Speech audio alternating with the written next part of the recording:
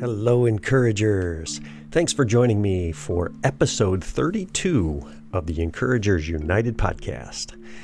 You know, this week I'm going to dip into my archives, and I'm going to share with you a message that I presented at Dayspring Christian Fellowship, a church that I'm now employed with, way back in the summer of 2013. I share my thoughts here on the passage in Colossians chapter 3, verses 12 through 17. It's one of my favorites, and I hope it inspires you with the truth that there's a difference between just trying to do what's right, to live a holy life, and to actually being a holy, redeemed person, and then feeling a desire to go and do what's right. I introduce the concepts of moral skill and moral will. There's a difference between just knowing what to do that's right, but that's only part of the equation. Wanting to do what's right is a whole other ballgame. Enjoy.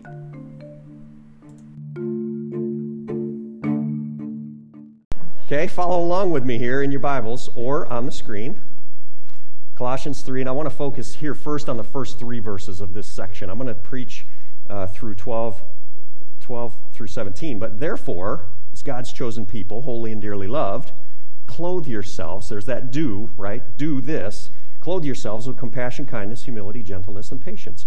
Bear with each other and forgive whatever grievances you may have against someone. Forgive as the Lord forgave you, and over all these virtues put on love, which binds them all in perfect unity. Just do it, right, Colossians? This is an epistle written to the Colossian church, believers just like you and I. Just do it. Do this. Okay, let's do it. It's not that easy, is it?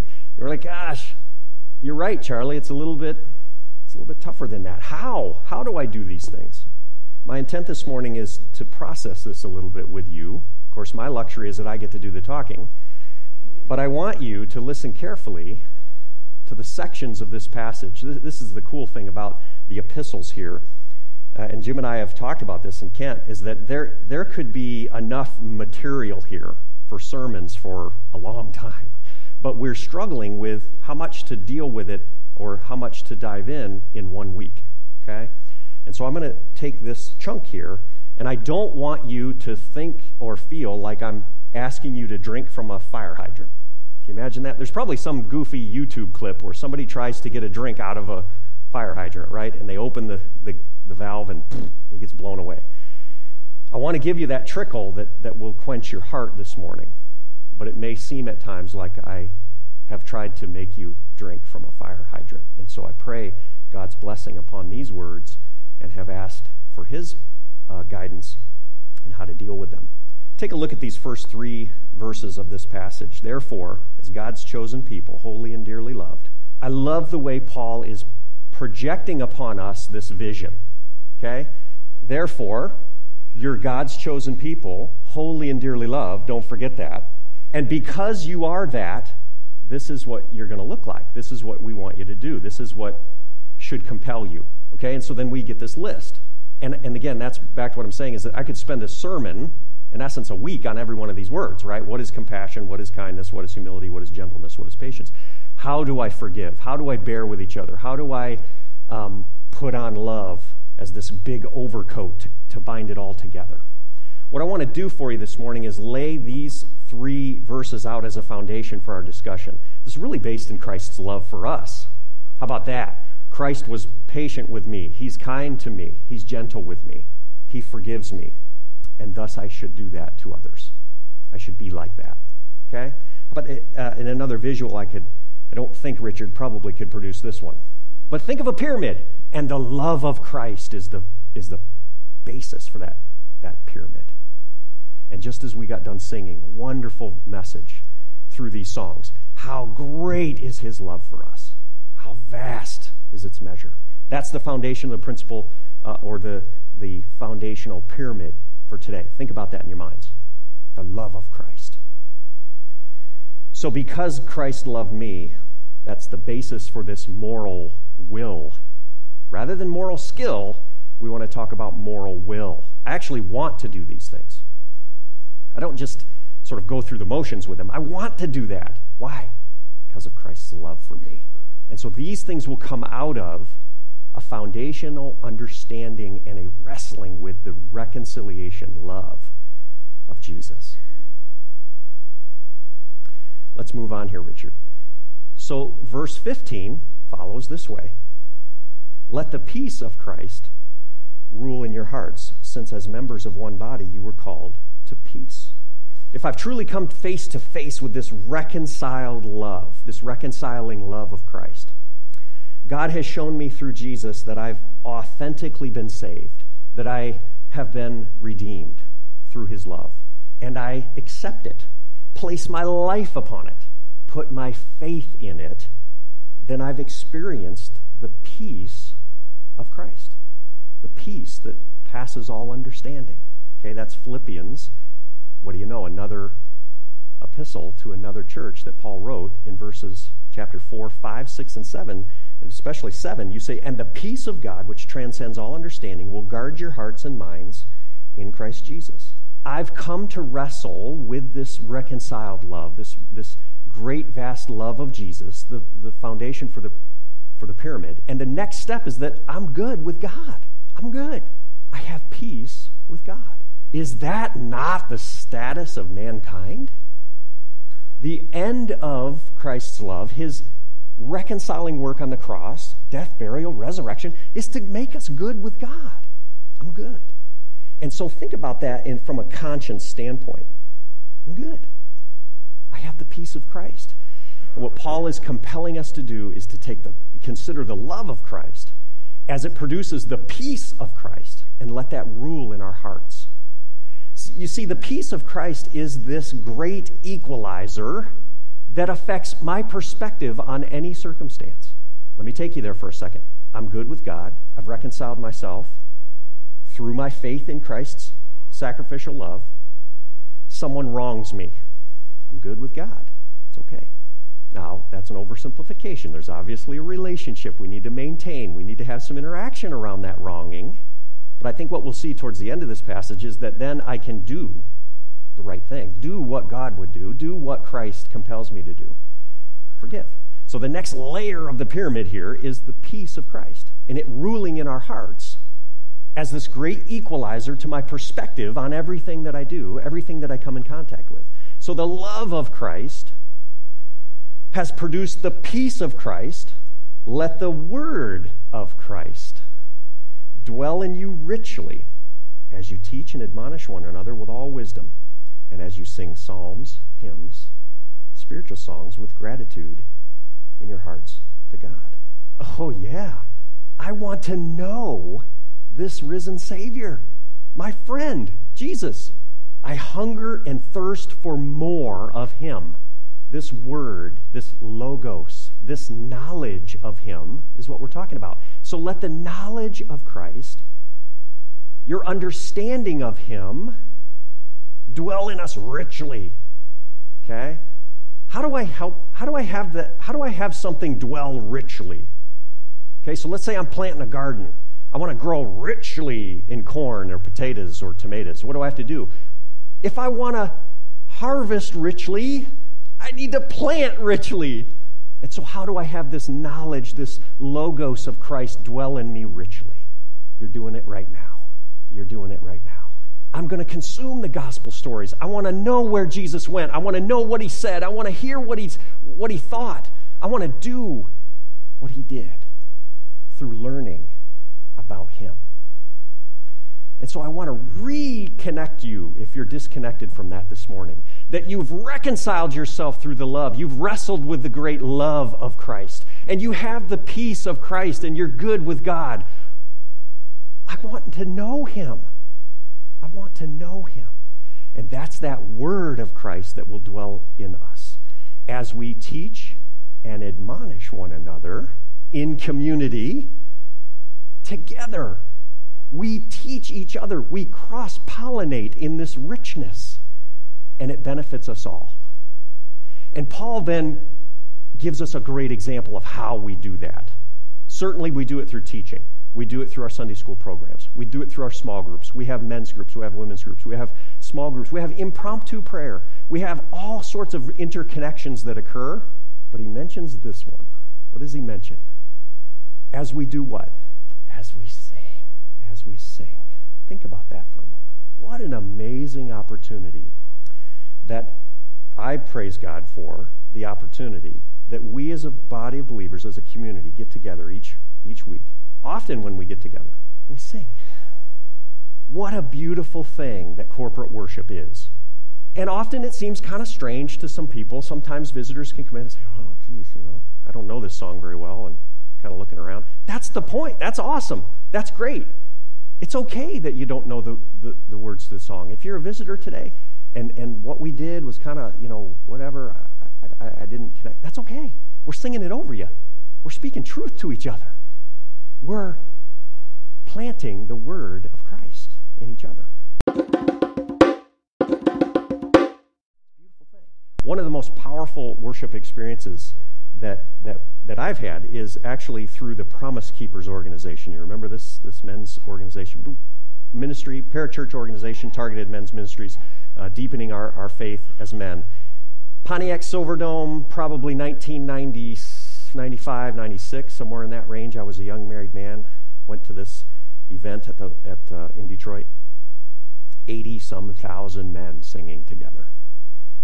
80,000 men standing, and I sang my heart out that day. And we'll never forget that time.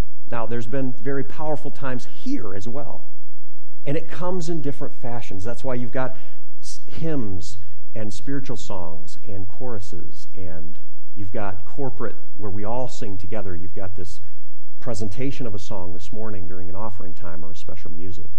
It's that indwelling of the word through music, okay? In fact, I can't resist. They gave me the pulpit. Here's what we're going to do. I want you to stand up with me. Grab a hymnal, if you have it near you, okay? If you don't, you're probably going to know this song anyway. Turn to number 5. Number 5 in this hymnal is one of the richest, most powerful hymns that we often sing together. And again, we're going old school here, folks. No piano. Well, hang on a second. Maybe. Number 5. I'll just do this. Kurt, help me out here a second. I'm just going to get us started. Holy, holy, holy, Lord God Almighty, early in the morning, our song shall rise to thee. Holy, holy, holy, merciful, merciful and mighty, God in 3 persons, God in 3 persons, blessed Trinity. Stay right there for a second. Go ahead, you can have a seat. Thanks for doing that. We speak truth to each other. We indwell with the word of Christ. So follow me now. Let's look at verse. We engage to submit our part in corporate worship, I should say. We submit our part to this congregational worship soup, and we all benefit. Like the old parable, we all bring our part, and we create something that somehow is exponentially better than the sum of the parts. Different sizes of people, different vocal cords, different experiences in life, different gifts, different talents, different preferences, all ability levels in musical understanding. We all come together focused upon Jesus, the author and perfecter of our faith, the source of the sacrificial love which we all stand upon, the source of the peace that surpasses all of understanding in our hearts. And we desire to know more and more and more of him. And then we do whatever we do on his behalf and in his name. You see that nice sequence there? Isn't that cool? That just fired me up this week when God reveals some of this to me in a very familiar passage. Just hadn't seen it this way before. God's great love, his patience, his goodness, his kindness, his gentleness, bearing with me, forgiving me, dying for me, which reconciled me and gave me a peace. I desire more and more knowledge to do what he wants me to do. That's how we do it.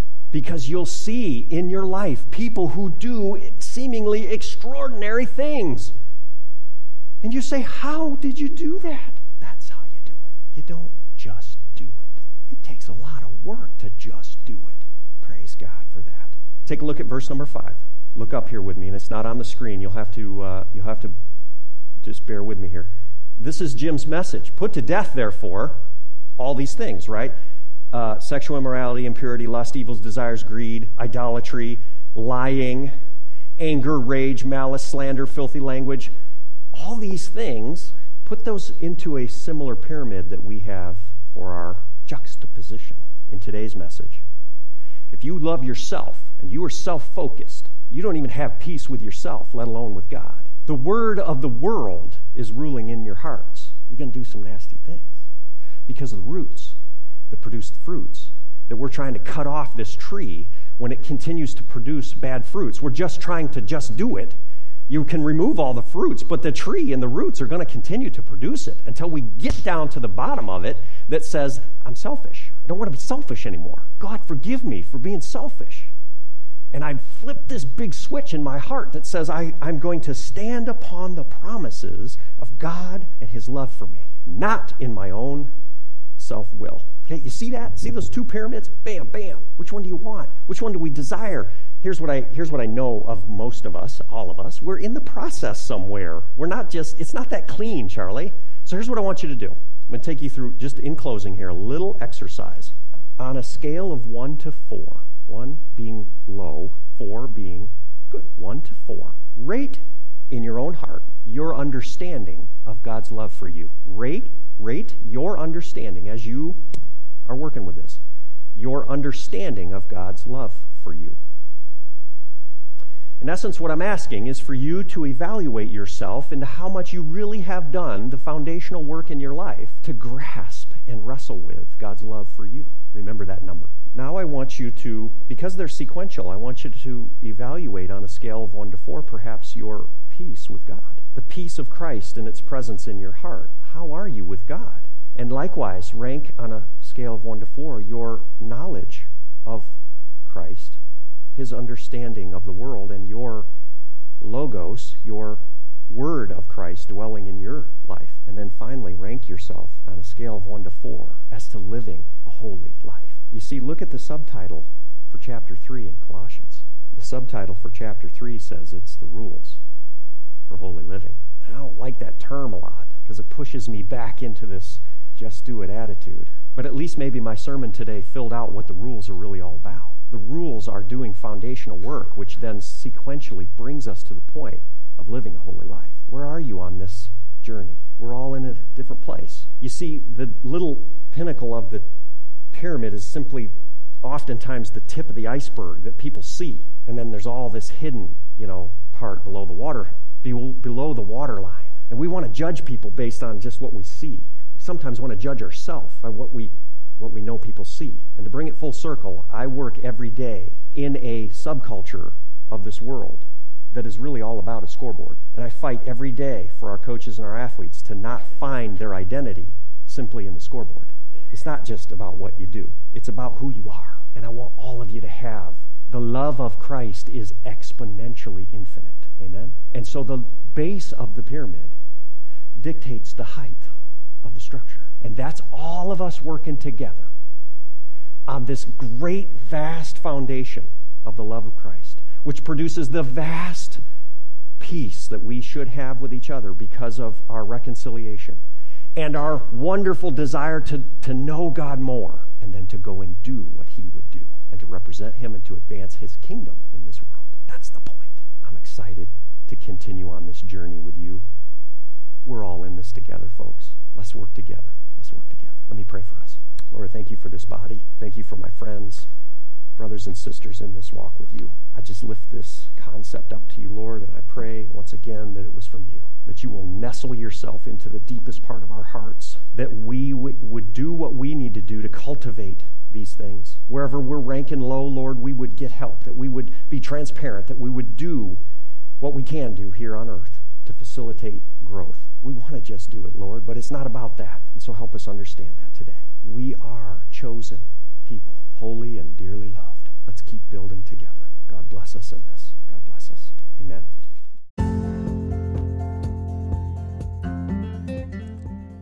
Thanks for listening. The Encouragers United podcast is only a part of the ministry I'm developing with high-energy, positive-minded encouragers like you. We have several other resources for you. I would love for you to join our Facebook group, Encouragers United, for discussion, idea sharing, and testimonies. I also host a Facebook Live each week. It's called Tuesday Tea with Charlie G. We spend just 15 minutes together over a cup of tea or coffee. I'll share some laughs, thoughts to hopefully inspire you, and perhaps some teaching and resources you can use to make your life better. I also host a weblog with helpful written information, resource links, and an occasional video. Feel free to check that out at charlesrgrimes.com.